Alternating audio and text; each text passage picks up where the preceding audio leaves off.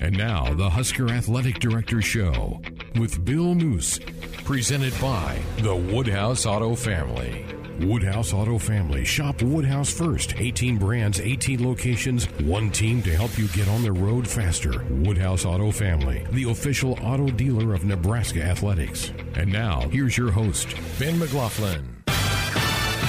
Good evening, and welcome to another strange, but we hope productive Sports Nightly here tonight. Hopefully everybody is staying safe, taking the proper precautions with everything going around with the virus here again today.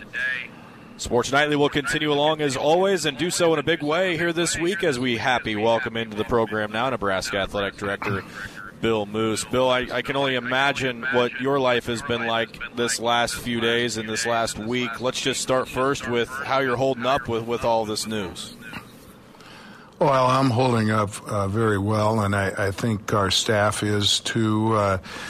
We've had, we're experiencing, of course, something that's new and frightening, but we're being as cautious as we possibly can, and of course, keeping the safety and well-being and health of our student athletes and our staff uppermost in our minds. So, as for me, I'm holding up real well and feeling good myself, washing my hands far more than I used to, but hey, it's all working out so far.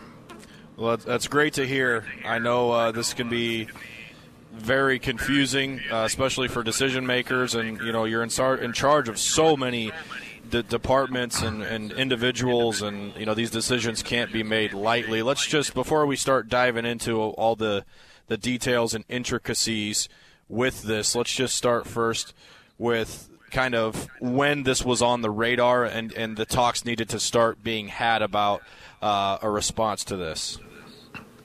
Well, as you know, this has been talked about, and it seemed like it was a more growing concern. We were actually in a Big Ten meeting prior to the first evening of the men's basketball tournament in Indianapolis. We'd scheduled that meeting to talk about name, image, and likeness, and because of all of the concerns around the coronavirus, we shifted to that topic for most of that meeting. And as we were talking, more and more things started to appear on the radar, and we started to get a little bit concerned about whether that Big Ten tournament should proceed. Now that nothing had been canceled yet, and it was during the course of that meeting that the outbreak of a couple of NBA players, and before we knew it, some of the conferences were starting to consider canceling their tournament, and here we were going to be opening the doors for the two games that we were going to be playing there in Indianapolis. So we decided to play those two, and as we left, we were going to play the rest of those tournament games, but with just select family, media, and needed staff in the building. And obviously, as the evening went on, that all changed, and it was a late night. Yeah, without question, and I have to imagine just the amount of conversations and thought process happening with not just you, but everybody associated with that situation. Well, let's bring it to the present time. Currently, what are you telling your student athletes and your coaches, and kind of the latest news that you can share with us?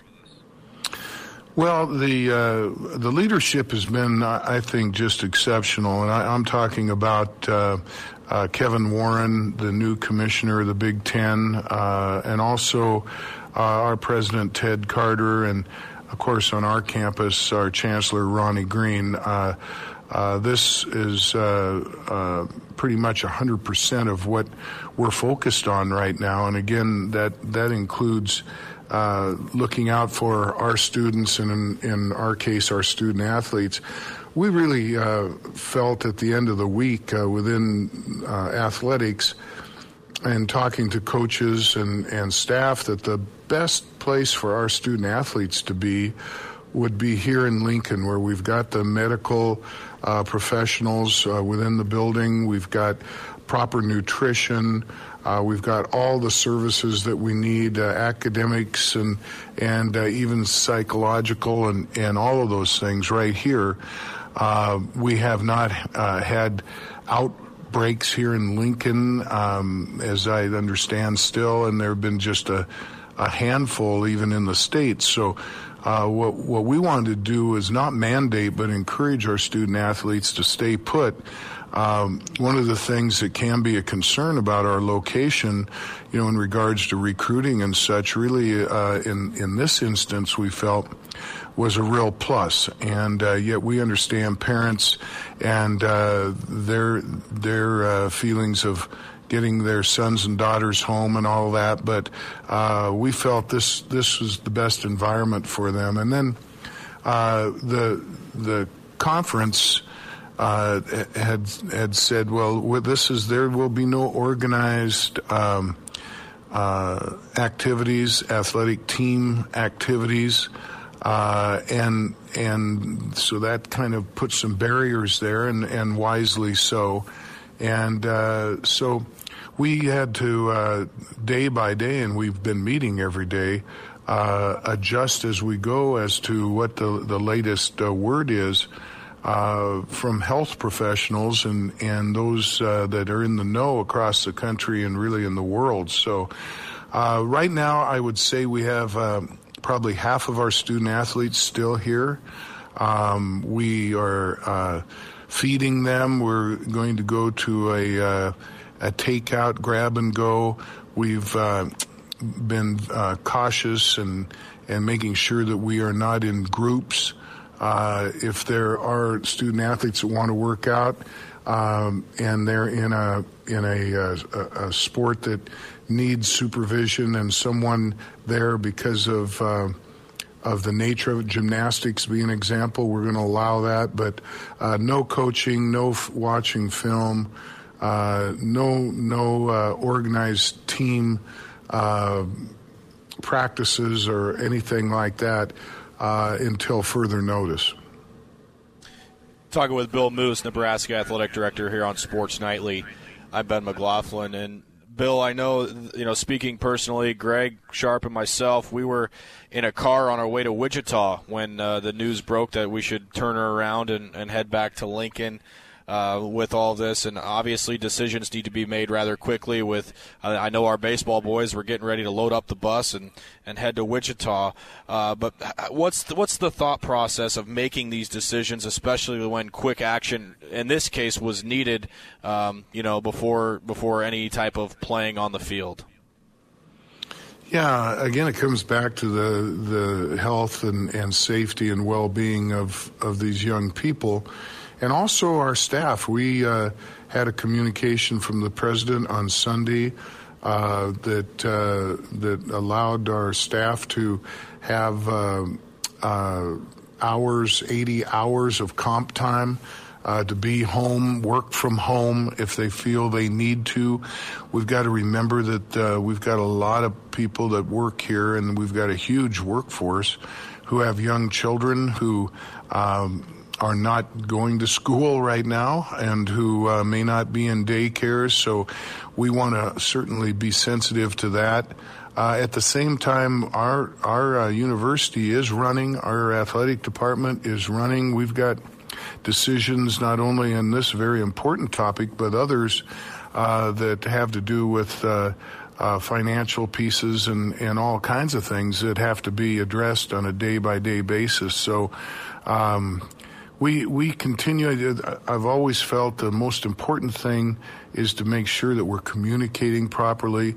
We had 3 meetings today, one with a group that I put together that really is brainstorming in the various areas. It includes my senior staff and additional people to say, what should we do in training tables? Should we take some of the chairs out of there so these student athletes can't congregate, and now we're most probably going to go to a strictly a grab and go and just try to keep them separated as much as we can.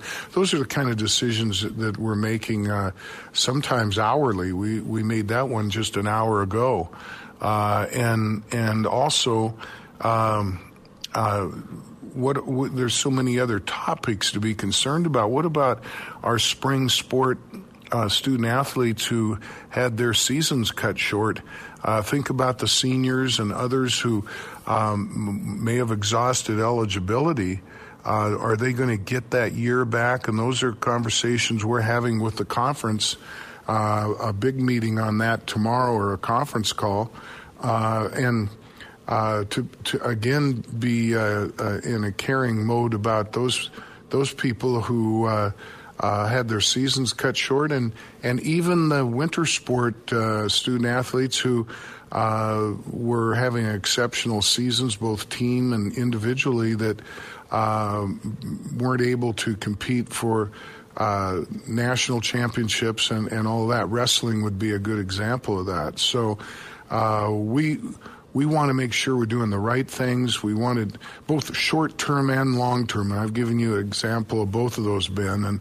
And day by day, these decisions are changing, and they have huge impact. And financially, hey, that's important. It's not more important than the health and welfare of these student athletes. But we start talking about lost revenue, and you take a NC2A men's basketball tournament off the table. We're talking billions there, and not to us, but to member institutions. So it's an ongoing process, and it changes daily. Bill, I know it can be really hard to narrow your focus on one particular issue right now with so many issues to cover, as we've talked about extensively here in the last 10 minutes or so. But one of the things that's probably going to come up in your meeting tomorrow is how many different avenues this eligibility relief will touch. You've got a lot of spring student athletes in softball and baseball and other sports that, already have opportunities lined up after graduation. Managing the rosters, the limited scholarship amounts in baseball. There are so many branched off effects. How much attention are you able to give these issues right now, knowing that there are so many things that you need to cover?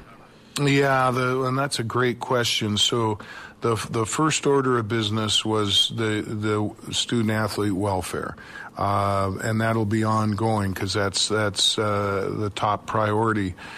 Tomorrow we will be visiting, as I mentioned, as a conference with our compliance people, both within our various 14 programs and also at the Big Ten, to have a discussion about the eligibility piece. And you touched on it a minute ago there, Ben, and the piece that has to do with expanding the roster and giving these young people a chance to have a final season, the way that they deserve to have it.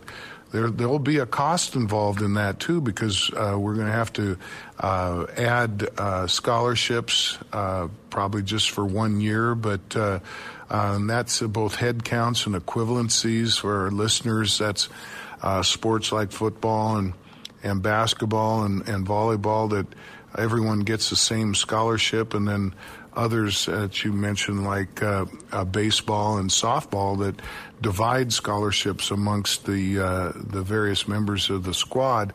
Boy, we got to really dig into this and get a feel for what the financial piece of it's going to be as well. So that's the next conversation as we still continue to keep the health piece as our priority. Talking with Bill Moos, Nebraska Athletic Director here on Sports Nightly. I'm Ben McLaughlin. Bill, I've made a lot of people mad because we've been talking for 15 minutes, and the one question everybody wants to know about, fans, media, everybody listening, is about spring game and the spring football practice schedule. Can you shed any update or light on that situation with us?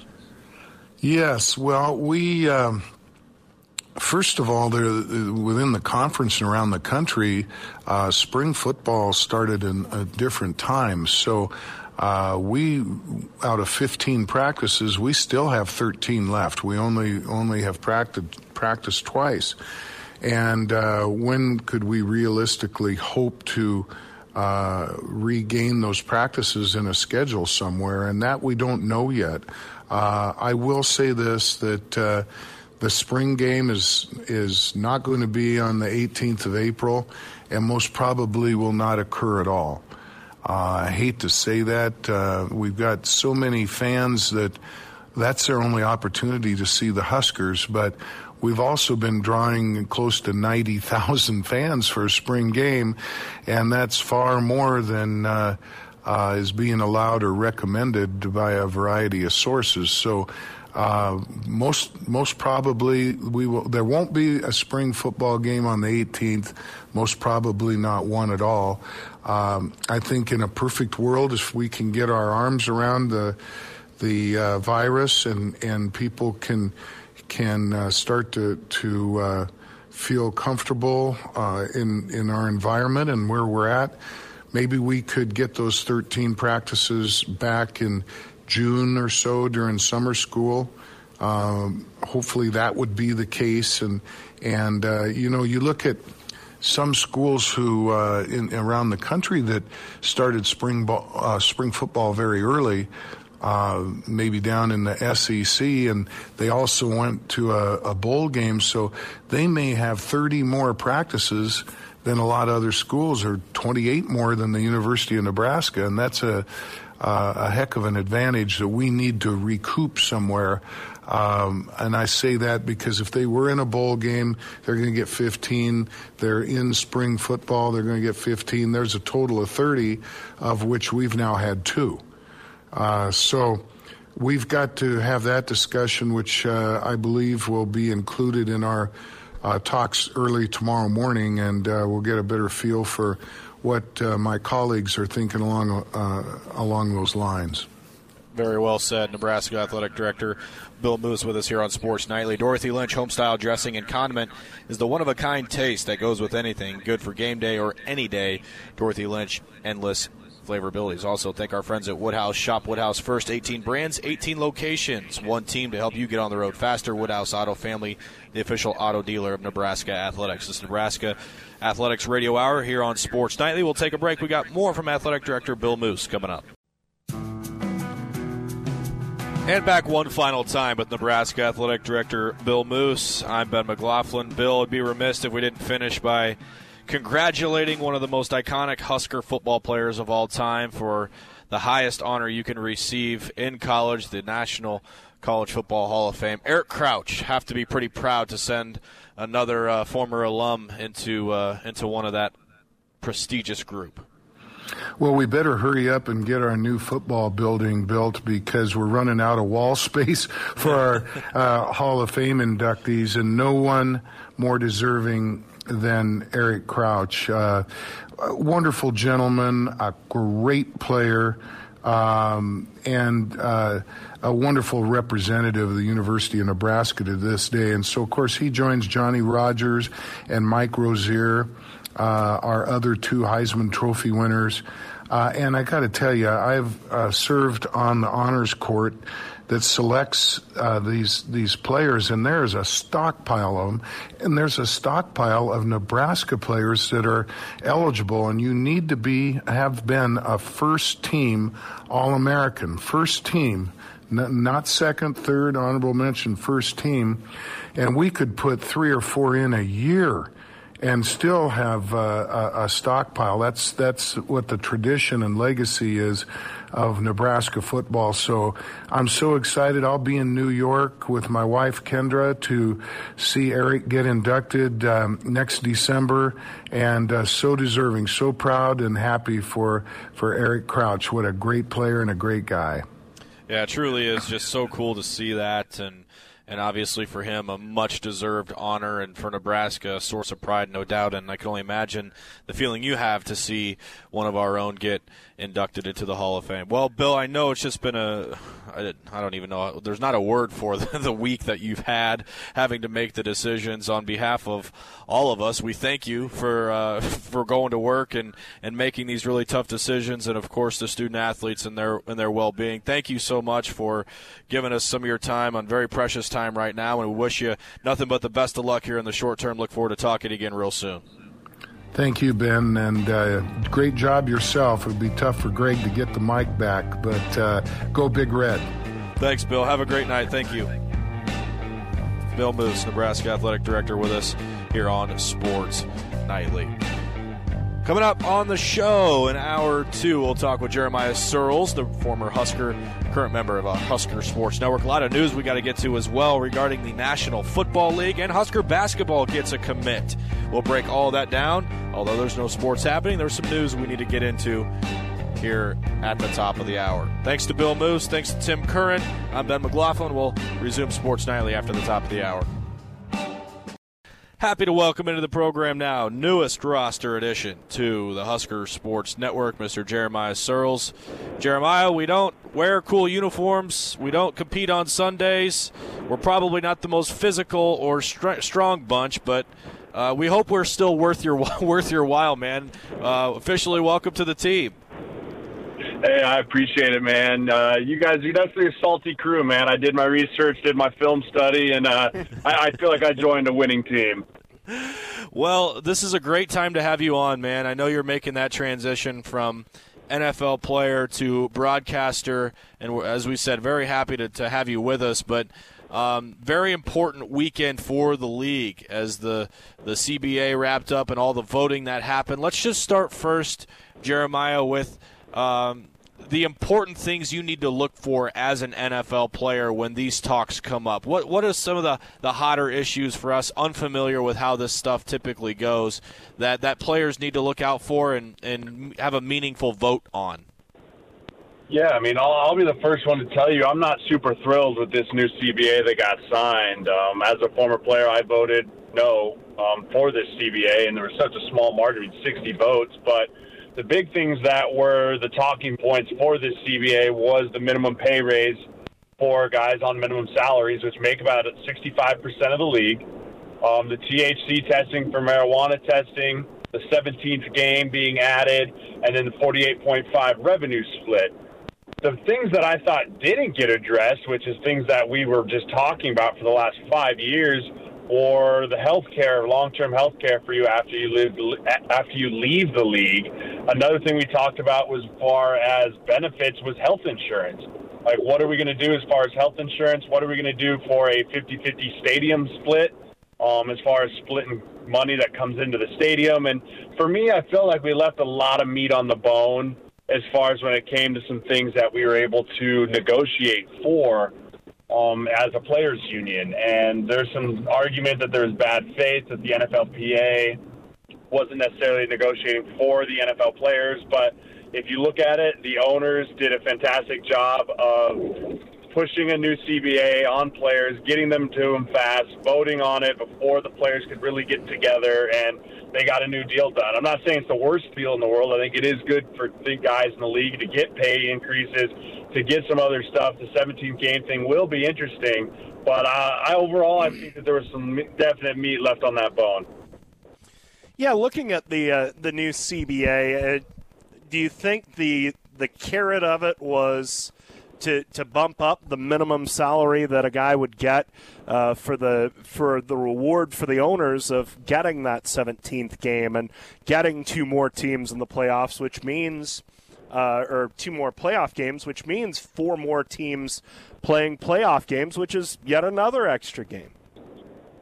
Yeah, I mean, the carrot was, okay, how do we get the majority of these guys to sign this deal? And the easy answer was, okay, let's target the 65%, which are the guys on the minimum salaries. So if you're a guy in year 1, 2, and 3, and you're reading the CBA going, wow, my minimum salary is going to go from $550K to $750 or $800K over the next 2 years. yeah, why wouldn't I sign that? Well, what they don't talk about is in the fine print is like, well, that 20% pay increase, that money's got to come from somewhere. And a lot of the stuff that it got taken out of was things like from permanent and total disability pay to retired guys, or even there's part of the pension fund that then now is coming out of, because that 20% is going to find a home somewhere, either on the front end and on the back end. And when you're in years 1, 2, and 3 in the league, a lot of times you're so focused on, let's just make the club. I don't really care about pension, vested, all of that. Like, it kind of goes in near one out the other, that you're not really concerned about it. As you get in the 8 and you're looking at like, okay, well, my body's taking a beating now, and okay, this money's good on the front end, but who's going to be there to help me with a health reimbursement account when it comes up when I'm 55 and need my second knee replacement? Or who's going to be there for me in my pension when I'm trying to figure out my 401k and all of that? And I just think it's very, very interesting that guys really didn't hammer home on some of these ideas and paid so much attention to the short-term gain versus what could potentially be the long-term gain for some of these players in 10 years, 15, 20 years down the road. Jeremiah, you kind of hit on it a little bit, but talk with us in more detail what it's like to be on a roster and have these conversations. From what we see on Hard Knocks and there's YouTube channels of your favorite teams, it's really the full-time job of the National Football League, right? You're working out, you're doing individual drills, you're working with your individual coaches, you're in the weight room, then you're going on OTAs, then you're going to training camp, then of course you're in the season, and then in the off season you're kind of unwinding and getting ready to do it all over again. What types of conversations are had within a locker room, at dinners? I mean, is this something that gets brought up quite a bit within team to team, or does it truly vary from person to person, and some players don't even care or think about it? Yeah, I mean, it's all of the above, Ben. I mean, it really is. There's guys that are older guys on the league that feel like it's their responsibility to educate the younger guys about these issues. And, I mean, you are invited as an NFL player. You are invited to the league meetings every single year with the NFLPA. They will pay for you to come down there and visit these meetings and understand what's going on in these discussions. But guys just look at it as like, well, I mean, I'm only going to be in the league for maybe 3 to 5 years. Like, why does this affect me? And it's a terrible mindset that I saw over and over and over again. I'll be honest with you, I had it my first couple of years in the league, being an undrafted guy, practice squad, having to claw your way onto your roster every single year, that when you start talking about benefits and 401ks and pension plans and all of that, you're like, yeah, that sounds awesome, but I don't really have time to focus on that right now, which in hindsight, it's like that should be on the front of your mind is, okay, how can, once I get vested and I get my 3 years, how can I maximize the benefits that the NFL will then give to me at the end run? And that gets talked about more with the older crowd in the lunchrooms, in the locker room, on the travel bus trips. When you talk to your player reps, you talk to guys that have been player reps on other teams, and you can actually start to really inform yourself. But until you actually read the CBA and you understand the language of the CBA, then it's hard to actually put a grasp around the amount of money that's actually being talked about. When you're talking about salary caps for 32 teams of $200 million. And it's just, I mean, it's unfathomable money to think about. And that's why we thought as a players union, like, if we're going to strike and we're going to hold out, that really puts the pressure on the owners, which is why I was so surprised to see them come to a deal a year before the old CBA was actually going to be up, when felt like there was so much more to be negotiated than just what was put out in front of us. Chatting with Jeremiah Sirles here on Sports Nightly, and we're talking primarily about the new NFL collective bargaining agreement, which was agreed to this weekend. And one of the things that really caught my eye was the addition of a 17th game. And we know, or we have some idea, I guess, of how physically taxing an NFL season can be just for 16 that count in the standings. To add a 17th game, even though the minimum salaries have been bumped up, do you think there was enough of a reward just on that small piece of it for what the players are going to have to do to play one more regular season game that counts in the standings? I don't think that they incentivized it enough with the money. I mean, they're adding another playoff game as well, Nate. And so, I mean, you start talking about guys that are career playoff teams. I mean, you add one more game each to Tom Brady, Aaron Rodgers, Peyton Manning. I mean, Jeff Saturday, you name these guys that were on these teams that make these playoff runs, you're talking about a whole nother season just in games and just by added games. And I feel like they didn't incentivize that enough with the money that they dangled out in front of these guys. I think that they saw the upfront cost, but they didn't really weigh out the cost benefit of taking away, the fourth preseason game, which is going to screw a ton of guys like myself that made their living off of going out in that fourth preseason game where no starters play. All the young guys go out there and get some tape for a chance. That's now gone for what, a 17th game? I didn't see the cost benefit to it, even with the minimum salaries. Minimum salary should go up even if it stayed at 16 games. I think that they kind of made this him and Haw, like, well, we're adding this salary benefit, so we're going to add this second game. It's like, no, if you want to add this 17th game, you better make it really worth our while. And in my opinion, reading through it, they really didn't. It's going to make the owners a ton more money and the stadium credits and all of that way more money than it will actually spill over into the players' pockets. Yeah, very interesting stuff. Jeremiah, what are the players' thoughts of the franchise tag and how that's used? I think it's very hit or miss with it. Each player kind of individually has their own thoughts on it. I mean, I'm sure a guy like Kirk Cousins, who was franchise tagged, I think it was 3 years in a row, maybe 2 years in a row, I could see how that can start getting a little like, okay, I want the security. I've established myself. I've proven myself. I would like that long-term deal so that I can have the security of if I get hurt, then it's no big deal. Like, I can fall back and have that. But then I think of a guy like Anthony Harris for the Minnesota Vikings, who was an undrafted free agent, played incredible over his last 2 years, got franchise tagged today, and he's going to make $11 million.